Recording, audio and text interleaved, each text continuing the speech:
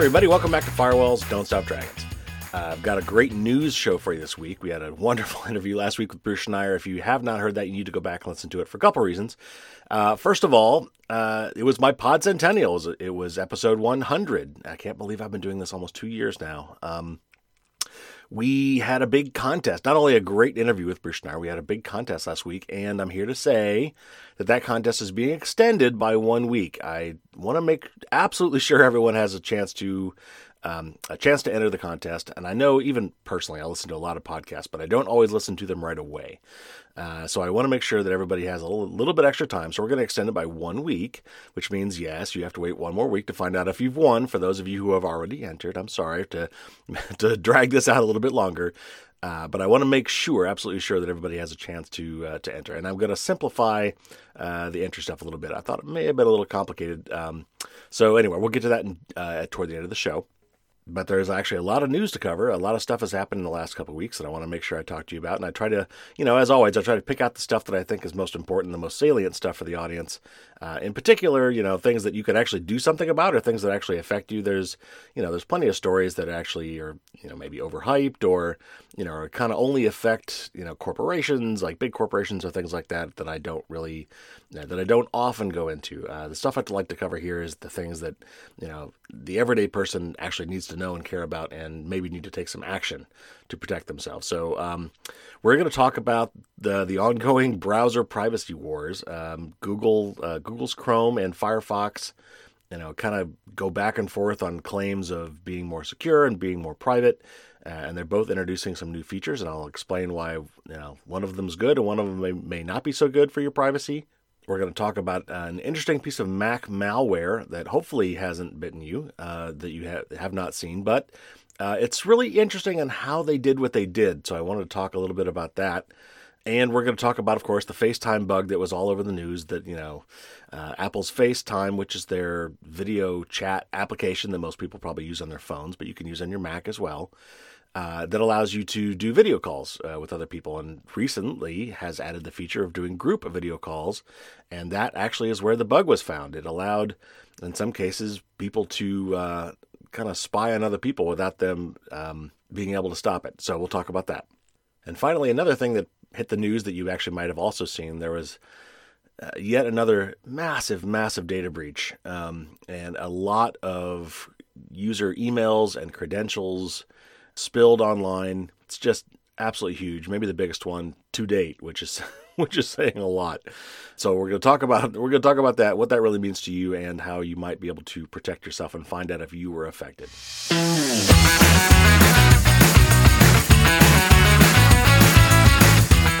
right, first up, let's talk a little bit about the ad blocking wars, and this has really been a cat and mouse game. The web, because no one likes to pay for anything, is basically an ad economy, an advertising-based economy, and most websites make their money off of advertising in one way or another. Sometimes they make it off referrals. If you click certain links, they get a little bit of kickback. In other cases, they're actually just selling basically billboard space on their websites and having, in most cases, third-party advertising companies fill those billboards for them and give them a cut of whatever the advertising revenue is. That's how today's web economy mostly works.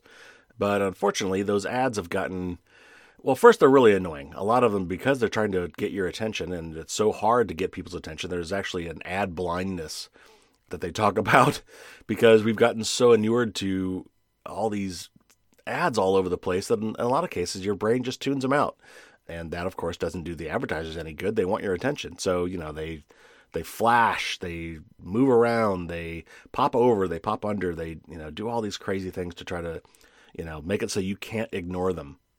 And it's just gotten crazy. So, of course, in response to that, there's been an ad blocking movement, either not in the browser so much, but certainly in browser extensions like uBlock Origin and AdBlock Plus and some of these other extensions that you can add to your web browser that allows you to block some of these things and make them less obnoxious or remove them altogether. And of course, the advertisers hate that. And so they've gotten clever about detecting when there's an ad blocker in place and then notifying you, hey, I see you're using an ad blocker. Please turn that off because we need those ads to make money. And it's this cat and mouse game that's been going back and forth. Unfortunately, as I've talked about many times in the show, it's not really even just about the annoyance of the ads. It's not even the tracking of the ads, which of course these images are actually tracking you around the web as well. So they know that if you're seeing these ads, and if you clicked on an ad, certainly they know that. And so that when you go to other websites that are served by the same advertising companies, and by the way, Google is like the biggest advertising company on the web, they know that. And so you start seeing those same ads on other websites too that are completely unrelated to whatever site you were on. But it's even worse than that. It's not just the tracking. It's not just the annoyance. It's actually malware.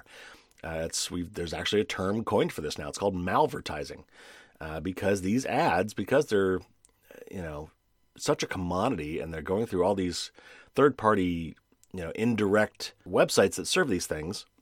It's easy, it's trivial actually for bad guys to buy advertising space and fill those website billboards effectively with malware or links that direct you to websites that then install malware or whatever. And it's, because the websites are really just renting out this space to a third-party advertiser, they're really not responsible for whatever ads come on there. They don't know. They're just saying, hey, fill these with ads and give me a cut. So anyway, there's a legitimate need for ad blockers. And it's not just about, hey, I don't want to be annoyed. It's about, I don't want to be tracked. And it's about, I don't want to be exposed to potential malware. So I still highly recommend that you use ad blockers whenever possible, and uBlock Origin is the extension that I recommend. But some recent changes to Chrome that are coming in Chrome, they've announced this is coming. Now, it's not set in stone, and they got a lot of blowback on this, so that may change. But Chrome, Google's Chrome browser, which owns 65% of the world browser market, is based on, I guess, a framework, you call it, called Chromium, which is the underlying technology that makes up the Chrome browser. And because it's actually that part of it's open source, I believe, there are other browsers that use it as well, like Opera. If you've ever heard of the Opera web browser, it's based on Chromium. And in fact, Microsoft's new Edge browser, while they tried to make their own browser, has basically thrown in the towel and said, okay, we're going to just base ours off of Chromium as well. So even though you're not using Chrome, you're still using Chromium, which is Google's base web browser technology. And what Google has announced they're going to do, and they said, of course, that they're doing this for user privacy, is they are going to severely limit what browser extensions are able to do in terms of inspecting and blocking web traffic. And what that means is for a plugin like uBlock Origin, what happens is when you load your web page, that's a whole bunch of code behind the scenes. And behind the scenes, it's actually fetching images and content from all sorts of other sites. You may have gone to, Amazon.com or Yahoo.com, but behind the scenes, all those ads and all the various elements of that web page are actually being served up by multiple other sites, dozens in some cases. And that's all happening behind the scenes that you can't see that. But when you install a plugin like uBlock Origin, it is actually inspecting all those things, and it is blocking requests to known advertising sites so that those images don't even get downloaded. And that's how it does what it does. Well, this new thing that Chrome, that Google has decided to do in its upcoming Chrome browser is to limit what those extensions can do. Now, what they're saying is that this is for your privacy because those extensions can see all the places you're going. And then, theoretically speaking, they could be saving that information and sending it to some third party to basically track everything you do, which is ironic because that's exactly what Google wants to do. So it really comes down to who do you trust? Do you want to trust, Google, or do you want to trust the extension that you explicitly downloaded and installed into your Chrome browser? So Google is basically taking the stance of, we want to be the policeman here. And of course that in the end really just benefits them, because if uBlock Origin and, AdBlock Plus and all these other extensions can't do their job, which is to block ads, then ads get through and, theoretically Google makes more money. So, they have a point. Obviously, if you are installing bad extensions by, third parties that are not trustworthy, then yes, they could be abusing those privileges and doing something with that data. But, should Google be taking that choice away from you? That is the question. And it's going to be a big debate, and there's already, like I said, a lot of blowback to Google on this. So they may change this policy, but that's where they want to go.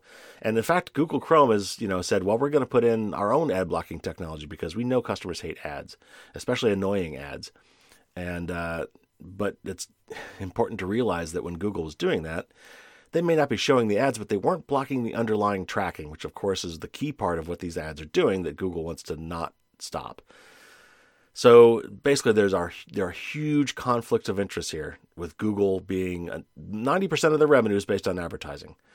And they have a 65% or so web browser market share, which is huge, with Google Chrome.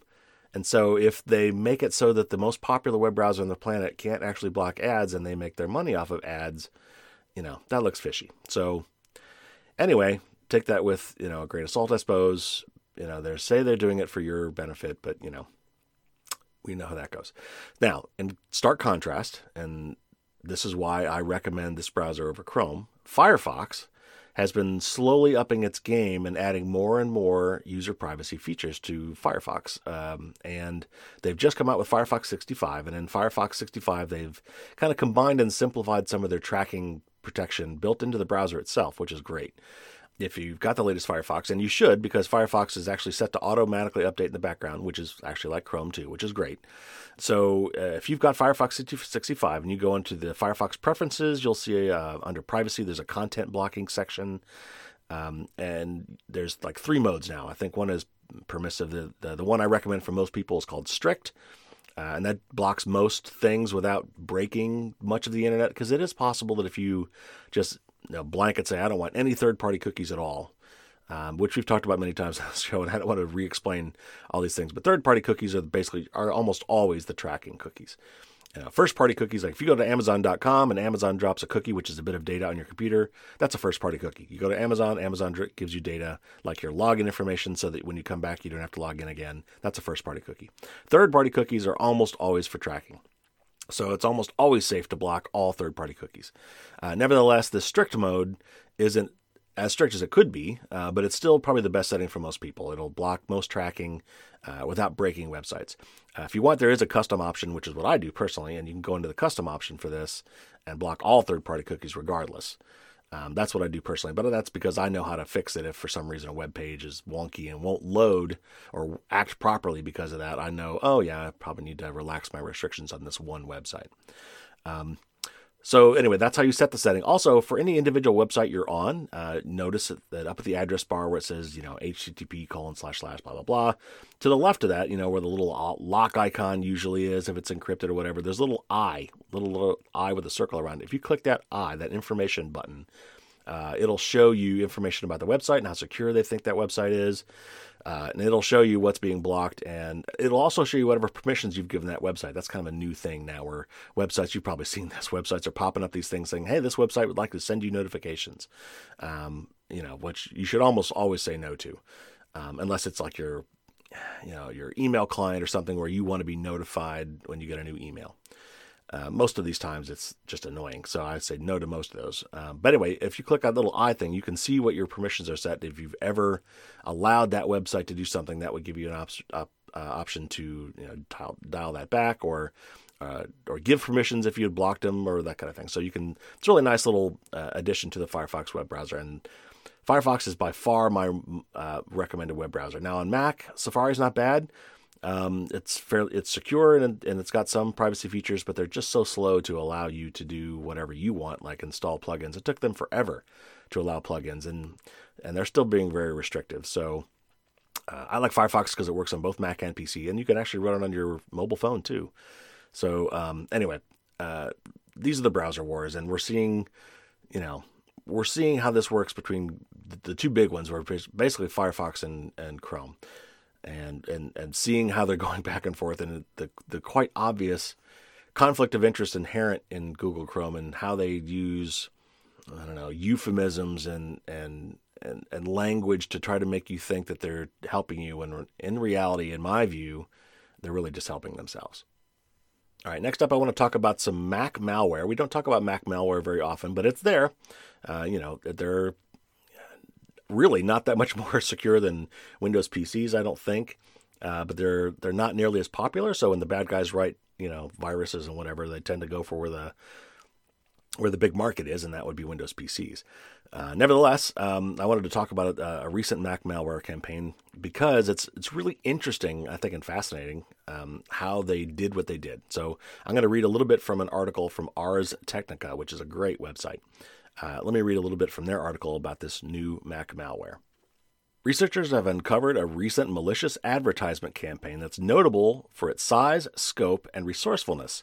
A 2-day blitz triggered as many as 5 million times per day that used highly camouflaged JavaScript stashed in images to install a Trojan on visitors' Macs.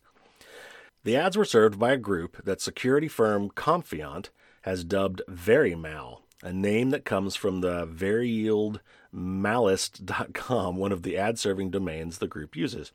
A run that was active from January 11th to January 13th on about 25 of the top 100 publisher sites triggered the image as many as 5 million times a day in an attempt to bypass increasingly effective measures available to detect malicious ads. The images used steganography, the ancient practice of hiding code, messages, and other data inside images or text, to deliver its malicious payload to Mac-using visitors. In a blog published Wednesday, Confiant researcher Elia Stein wrote, "As malvertising detection continues to mature, sophisticated attackers are starting to learn that obvious methods of obfuscation are no longer getting the job done. The output of common JavaScript obfuscators is a very particular type of gibberish that can easily be recognized by the naked eye. Techniques like steganography are used for smuggling payloads without relying on hex-encoded strings or bulky lookup tables." Okay, I know that got a little off in the weeds technically. So what is this saying? Basically, JavaScript is the language of JavaScript and HTML are the languages of the modern web. Almost every website you go to now runs this language called JavaScript. All the fancy stuff that you see, well, not all, but a lot of the fancy stuff you see on websites is all done through JavaScript. It's code. It's software code that your web browser runs. And in that code, you can do a lot of things. And the bad guys have been using JavaScript to try to trick you in various means. But through the malvertising campaign, this is common, where the ads that are shown actually also contain JavaScript. And they either try to get you to download something or trick you into clicking on a pop-up message, those kind of things. And, in this cat and mouse game of browsers trying to protect you from that, a lot of browsers will look for telltale signs of JavaScript trying to hide. But this new technique, it makes it rather difficult. So what is steganography? Steganography, to me, is one of the coolest things I've ever read about having to do with secret messaging. In fact, I had a whole episode that talked about this. If you go back to episode 72, which was last July of 2018, you can check out that full episode, and I recommend you do if you find this at all interesting like I do. But in short, it's steganography. If you pick apart the root words there, means covered writing, or kind of basically hiding in plain sight. And back in the old days, like really, really old days, the way they would do some of these things is, if they wanted to get a secret message across enemy lines, and they weren't in a hurry, they would shave a guy's head, write a message on his head, and let him grow his hair back. And then he would just waltz across the line. No one would, find any messages on him. But when he gets to where he was going, they would shave his head and read the message. So obviously it took some time because the guy had to grow the hair back. Another thing they did back in the day in Greece was they had wax tablets, and that's how they would use, reuse something with writing. They would cover something in wax, and they would use a stylus to carve into that wax, whatever they were trying to say. And then when they were done, they could just kind of wipe that down and remelt it and then reuse that as a writing tablet. So a famous story back in the day when there was somebody who knew of a secret attack coming, wanted to get word out to the folks that could protect them, took one of these wax tablets that looked plain, melted all the wax off, which exposed the wood underneath, and carved their secret message in that wood. And then they put the wax back. They melted it back onto the tablet and made it smooth so it looked like a blank wax tablet. And when it got where it was going, they just had to melt the wax off and read the message underneath. That's another classic case of steganography. So it could be used for all sorts of things. It doesn't have to be malicious. It's just a way of, kind of getting a secret message through in something that looks innocuous. So here's how this works today.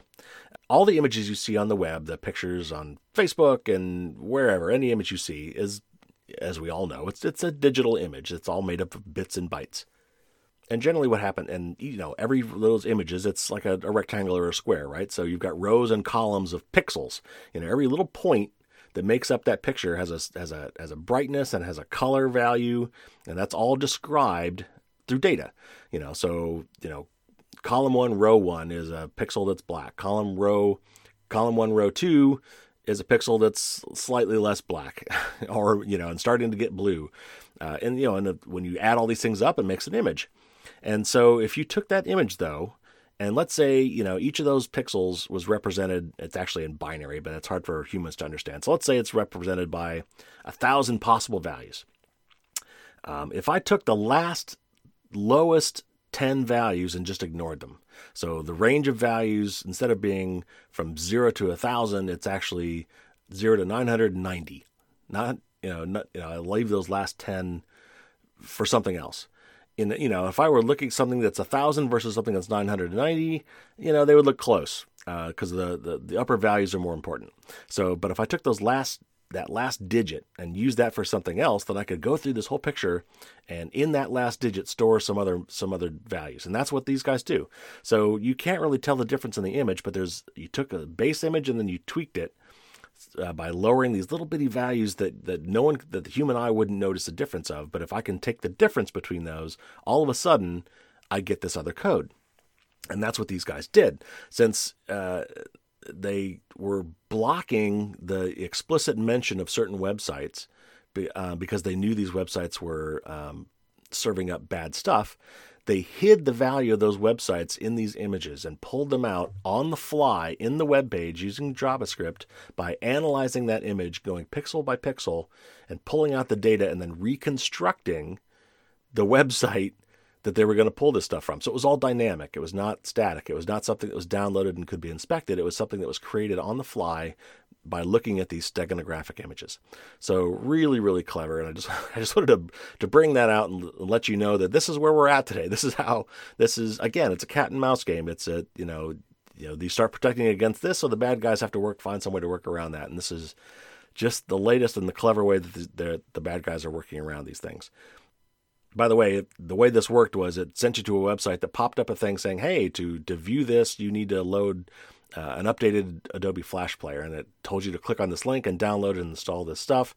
And of course, what you were really installing was malware. So, whenever, the takeaway here really for you is whenever you go to a website that says, in order to use this website or in order to view this content or whatever, you need to download or update this software, that is a huge red flag. Do not do that, ever. All right, one more quick story about Apple, and then we'll get to our main story and our tip of the week. You probably saw this because it was so easy for news people to talk about. There was a FaceTime bug, and FaceTime, of course, is Apple's video chat technology. So most people use it on their phones, but you could use it on a Mac too, where I want to do a video chat with someone. My mom and I use this all the time to talk to each other and keep up to date, and it's wonderful. However, recently, Apple introduced a group FaceTime feature, which allowed you to do more than just one-on-one video chats. You could do multi-person video chats. Great feature, nice to have. Everybody was clamoring for this. It was a really big deal when it was released. Unfortunately, there is a big, big bug in this software, and it was found last week. And it goes like this. Basically, if I were to call you on FaceTime, your phone would ring, and you'd get a special Apple sound of a FaceTime ring, and you have the opportunity to accept or decline. But if you did the right incantation as that phone was ringing on the other side, if you turned that into a group chat and added yourself back in, so kind of a group chat with you and someone else and then you again, this confused Apple's FaceTime to the point where, for some unknown reason, and of course it's just a software bug, it's just a mistake, it opened up the microphone on the receiving end. So if somebody was calling you on FaceTime and did this to you, before you answered that FaceTime call, they could hear you. Now, of course, it's not completely surreptitious, right? Your phone's ringing, so you're notified that someone's trying to contact you. But what you don't realize is that if they know how to invoke this software bug in FaceTime, they can actually hear what you're doing. And in fact, there was another scenario where if the receiving user did hit the power button or whatever to decline the call, not only did it open the microphone, but it opened the video camera as well. So that's not good. In response to this, Apple just basically completely turned off the group FaceTime feature. So that feature can't even be used right now, which is great. That was exactly what they should have done. They disabled the feature, which is luckily something they could do on a global basis until they figured out this bug and have issued a software patch so that this doesn't happen again. All right, next up, we're talking about yet another data breach, and this one could be the biggest one of all time to date. And I say to date because this is just going to keep happening. There was this massive data dump, and there was one on January 17th, a couple weeks back, that was dubbed Collection 1. And then just recently, last week, this same group or whoever was responsible for this dumped what they called Collections 2 through 5. Now, Collection 1 was already huge. It had 1.16 billion combinations of email and passwords, of which about 773 million of those were unique email addresses, and they had 21 million passwords. Luckily, in that one, and I think in the second one as well, there were no credit cards, no social security numbers, names, and addresses, so it's not really an identity theft issue, but it's more of a website, being able to crack into websites with your email address and password. And then, just a couple weeks later, they dropped an even bigger one. It's just massive. 845 gigabytes worth of stolen data. That's almost a terabyte of stolen data. It had 25 billion total records, of which 2.2 billion unique usernames and passwords. So it's even almost twice as big, or even more than twice as big as the first one. Just huge amounts of data. It's believed that a lot of this data is actually from previous breaches, in particular Yahoo, LinkedIn, and Dropbox. I'm not sure, however, if this data has been previously published. So even though that data may have been obtained, years ago, 2 or 3, 4 years ago, it may not have actually been published until now. There's a guy named Chris Rowland, a cybersecurity researcher, who said this. He said, "It's the biggest collection of data breaches we've ever seen. The sheer size of the collection also means it could offer a powerful tool for unskilled hackers to simply try previously leaked usernames and passwords on any public internet site in the hopes that people have reused passwords, a technique known as credential stuffing." So credential stuffing is really the issue here. So even if, let's say this breach was Yahoo and it happened, I don't know, what was 4 years ago, and Yahoo told everybody, and so you dutifully went and changed your Yahoo password. If you used that password anywhere else, the bad guys now are going to take all these passwords they've found, along with your email address, which in a lot of cases today, your email address is what's used as your user ID. So now they have your user ID and your password potentially for many other websites if you reused that same password somewhere else. So what does that mean for you? Well, I'm going to give you some advice that I've given you all the time. And the reason I give it to you all the time is because these are the root problems with a lot of our online authentication. And so the way we react to this, the way we try to prevent this, the way we try to mitigate damage is the same.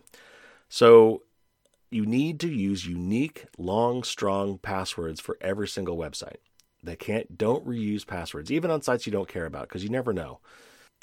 But if you absolutely have to, make sure that you cover the key sites. And that, of course, would be things like financial sites, any website that has your credit card information, any website that might have your social security information, medical websites, and also social media and email accounts. Now, I know you might think, who cares if someone gets into my Facebook account? Well, first of all, on social media accounts, what they could do if they had access to that is they could try to dupe all of your friends and family, everybody that you friended on Facebook. They could now act as you and say, "Hey, everybody, click this link. This is really cool." And that link would lead to malware. So that's bad. Email address is actually worse. So you might, think, do I really care if they read my emails? I've got nothing interesting in my emails. Again, first of all, they could use your email account to email everybody in your contact list and try to get them to do something bad. But worse than that, maybe, is how do you recover your passwords on websites, including banks and medical and those places? Usually what happens is they will send an email with a link on how to reset your password.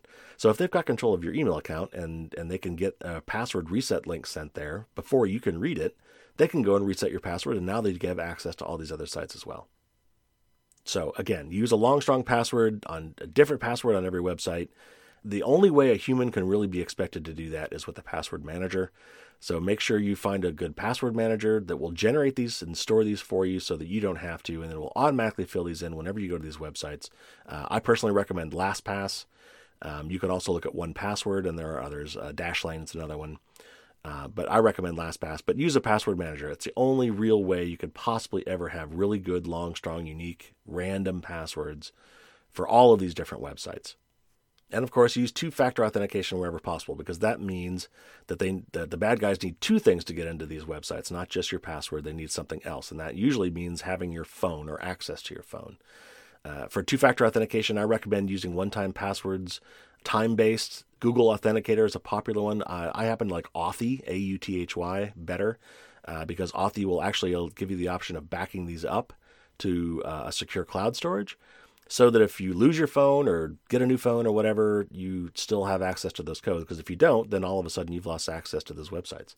So Authy is what I recommend. Now, the real big tip of the week, however, beyond the standard boilerplate that I just went through, is to use a site called Have I Been Pwned? And that is pwned spelled P-W-N-E-D. And that's a hacker term for means you've been owned or hacked or compromised. So Have I Been Pwned? It's spelled out just like that. Have I Been Pwned.com. Have I Been Pwned.com. And this guy, bless his heart, has started this website where he goes and he collects all of this breach data, so that you can go to this website, and if you enter your email address, he will tell you exactly whether or not your email address has shown up in all of these data collections. Now, as of today, as of the recording of this show, he has not incorporated all the information from collections 2 through 5 yet. It's huge, so give him some time. He has already incorporated the stuff from collection 1. So you can already go check that. And of course, it checks not just these collections, but many other past data breaches. He goes through the trouble of going to the same place the bad guys would go to find this data and download this data so that you can go and find out what the bad guys know. So that's step 1. You can enter your email address, and it will tell you if your email address is among these other ones that have been breached, and it'll even tell you which breach that it was part of. But there's even one more tool that's even cooler, and it's a password checker. Now, this might sound kind of shady. You might think, oh my gosh, am I really going to give this guy my password? Well, yeah. The website doesn't know what password that website is for. You're just entering a password, a naked password. You're not telling it your user ID. You're not telling it what account that's for. You're just saying, hey, have you seen this password before?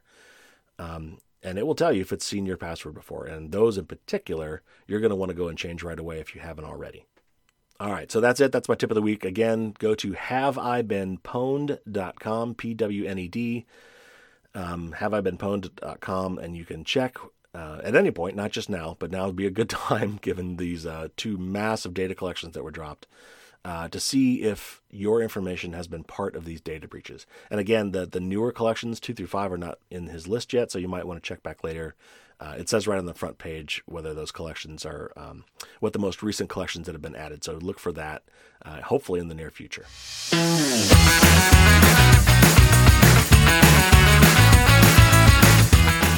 All right, that's going to wrap up our show. Thanks for listening. I've got a couple things I want to add before we go. And of course, one of those is the contest. The Pod Centennial contest for my 100th episode has been extended. You've got one more week to enter, and you really want to do it. There's some great stuff there. 5 lucky winners will all get signed copies of my book. They will also all get signed copies of Bruce Schneier's latest book, Click Here to Kill Everybody. That's all 5 winners will get those, guaranteed. The top winner will also get some fun stuff from DuckDuckGo, a free t-shirt and some stickers. And each winner will get to select from, in order, that's how the grand prize winner will be the grand prize winner. He gets a t-shirt, and then he gets first choice. And then the second winner gets second choice on down. And there's a selection of great cybersecurity books from A-Press and bundles to select from. And then there's a hand-picked set of books from me, books that I like and recommend all the time. And you'll get to choose from one from each bundle. And that's it. Great stuff. It's worth actually quite a bit of money.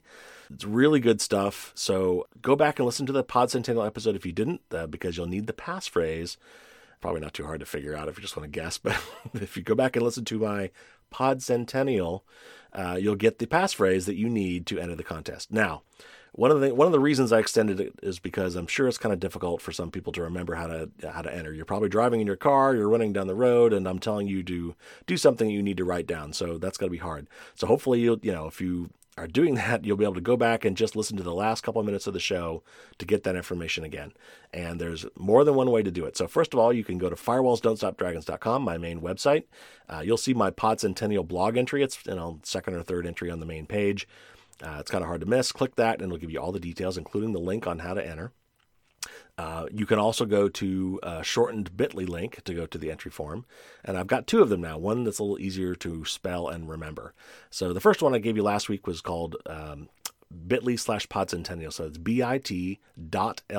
That's the website, bit.ly, bit.ly.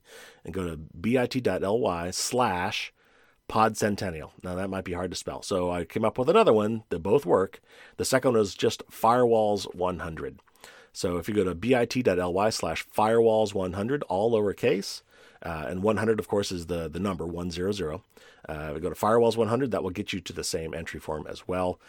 You could also go to the podcast site. If you go to the Firewalls podcast site and go to this episode or the previous episode, you'll find links there as well. So there's all sorts of ways to find these links. Hopefully you will find them. You can also go to my Twitter link. If you go to @FirewallDragons, that's my Twitter handle. If you go @FirewallDragons, you'll find my Twitter feed, and it's been all over my Twitter feed, so you'll find information there as well. Hopefully, one of those will get you there, and you can enter the contest. You got 1 week left to register for these great prizes, and I will announce the winners next week. There will be no more extensions, I promise. Next Monday is when I will announce the winners, and then I will start emailing you those winners to get their shipping information. One more thing I will mention that I haven't mentioned in a long time, but I want to put out one more call. If you'd like to support all the things that I do, this does take time and money, believe me. But I do it because I think it's important. Nevertheless, it's always nice to have some help. If you'd like to help me out, you can go to patreon.com, Patreon, patreon.com, and look for Firewalls Don't Stop Dragons. You'll find all the information there and how you can help out. I appreciate every little bit. So thanks, everyone, again for listening. It was another great show, and hopefully I've got an interview show next week. If not, I'm sure there'll be plenty of news. So tune in next week for that. Subscribe so you don't miss any episodes, and stay safe out there. And as always, everybody, don't get caught with your garbage down.